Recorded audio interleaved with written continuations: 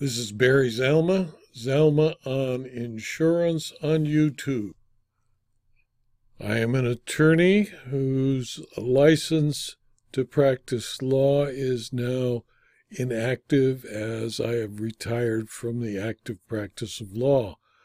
I spend my time now acting as an insurance claims consultant, an insurance claims expert witness, and as an author and producer of these videos.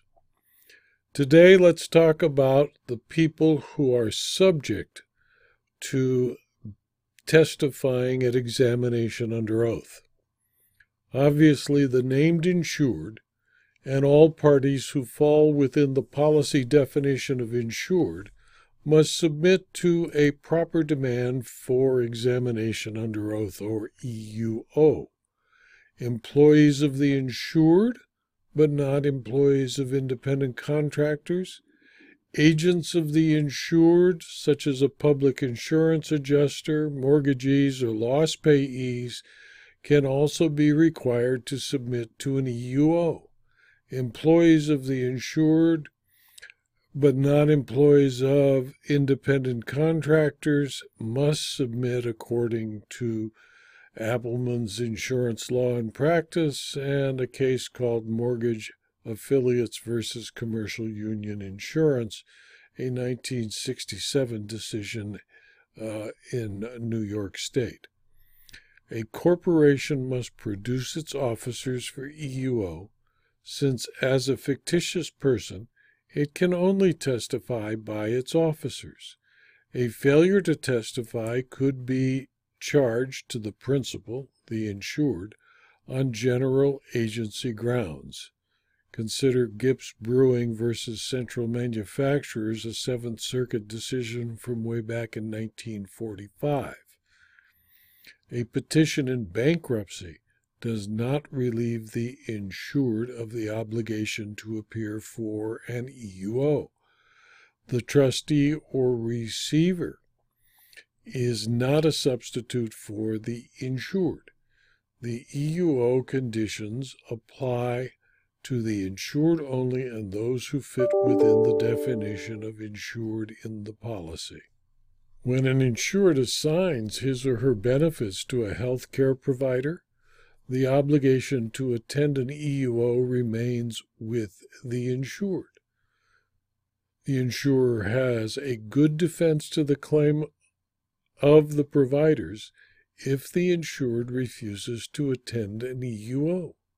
The obligation to attend an EUO does not shift to the provider merely because the insured assigned her benefits.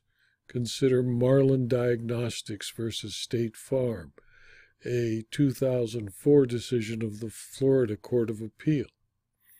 Deportation or incarceration can excuse the insured from compliance with the requirements for EUO, unless, as has been done often, the EUO is taken in the prison where the insured is incarcerated or the county or country where the insured has been deported. I, in fact, traveled all the way to Taipei, Taiwan, to take an examination under oath of an insured. It happens I've also taken examinations under oath in various jails and prisons. In Monticello Insurance Company versus Mooney, the Mississippi Supreme Court in 1999 found that, quote, the insurer's attorneys notified Mooney and her husband, Ralph Mooney, that both would be required to submit to examinations under oath, and further that they were required by the policy to produce personal, business, and tax records and related financial information. Joyce Mooney submitted to an EUO on April 18, 1990. Ralph Mooney did not attend. The Mooneys argued he was not required to submit to an EUO because he was not a named insured under either policy. No financial records were produced at the examination, nor at any other time. Mooney explained this failure to produce the required records by asserting that any records pertaining to Little Rebel Meats had been burned in the fire.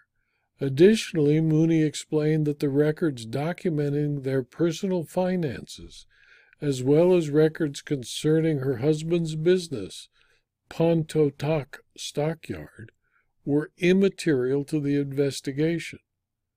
We have found that clauses in insurance policies which authorize insurers to conduct examinations under oath are reasonable and valid.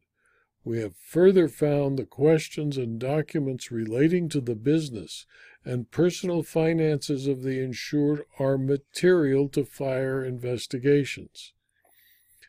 For instance, in a case called Allison, we stated that persons claiming under a policy of insurance similar to the one sub judice and their attorneys should be aware that they are required to respond to all reasonable inquiries and to give all reasonable assistance, and that failure to do so may well deny them recovery. The injuries in the present case were reasonable, and the fact that Ralph Mooney was not listed as an insured under the policies had no relevance because Joyce Mooney held an interest in Pontotoc Stockyard. The financial standing of Joyce Mooney encompassed the financial standing of her husband and her husband's business in which she had an interest. Thus, the production of their joint financial records is required by the policy. The records are relevant to the determination of the financial condition of the insured, and the Mooneys improperly withheld this information from the insurers, thereby materially breaching the contract. Close quote. In State Farm Fire versus Michelli, a 1987 Illinois case, the court held that the duty to demand an EUO applied only to named insureds and not their children, even though coverage extended to them. In apparent response to the court's holding in Michelli, many insurers have modified their policy language with respect to their right to demand an EUO. The modified policy language typically provides, quote, your duties after loss. After a loss to which the insurance may apply, you shall see that the following duties are performed. As often as we reasonably require, submit to and subscribe, while not in the presence of any other insured, examinations under oath and produce employees, members of the insured's household, or others for examination under oath to the extent it is within the insured's power to do so. Close quote. Determining who must provide an EUO depends entirely upon the specific terms and conditions of the insurance policy under which the claim is made. Depending on the type of insurance policy, the identity of who must provide testimony can differ greatly. Who must provide EUO testimony can be any of these persons: you, insured, insured person, members of household, others within your control, employee or representative, any person making a claim.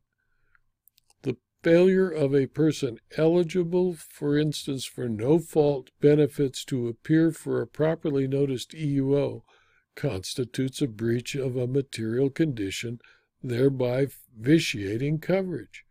When the plain language of the EUO provision states that, quote, any person or organization making claim or seeking payment, close quote, may be required to attend the examination.